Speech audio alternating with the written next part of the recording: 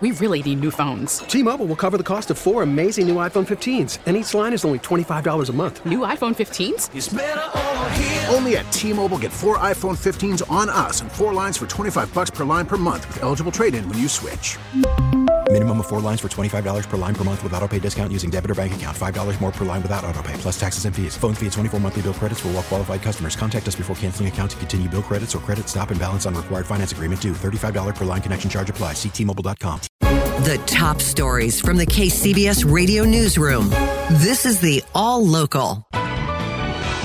Good morning. I'm Stan Bunger. I'm Susan Lee Taylor. It's a remarkable sight to sit above San Francisco's Market Street and see not a single private automobile or pickup truck on the street. Right now, just transit buses, pedestrians, and a few of those historic streetcars. Yeah, Stan, a lot of times it's bumper to bumper. And to check out further what's going on Market Street, let's go to KCBS's Holly Kwan. She's at the base of Market Street. Holly? Yeah. Susan, starting to get busier. The traffic control officers are out blowing their whistles at people trying to turn onto Market. The guy I talked to at Fremont and Market said he saw 15 private cars coming down Market in the first hour he was on duty.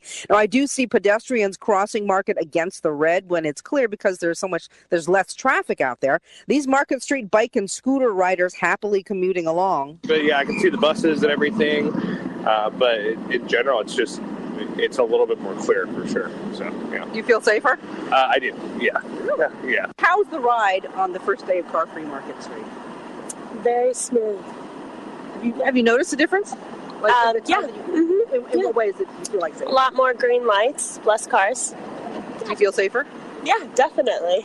The no turn onto Market Street signs are up, but nothing drawing attention to them. So if you didn't read the signs before, you could end up following a permitted taxi right onto Market Street in downtown San Francisco. Holly Kwan, KCBS. Thanks, Holly. Now, ordinarily, a story like this would be all that's being discussed at San Francisco City Hall. A massive change in the way the city moves about, a $600 million plus upgrade to Market Street, this Better Market Street program, years in the making. But that's not the lead story at City Hall this morning. The city's still reeling from the announcement that the high-profile public works director is facing federal bribery charges. KCBS's Matt Bigler joining us to tell us about the acting director who's been appointed and the city investigation into the case that's being launched as well. Matt? Stan, the arrest of Mohamed Nuru is enough to make you want to cry.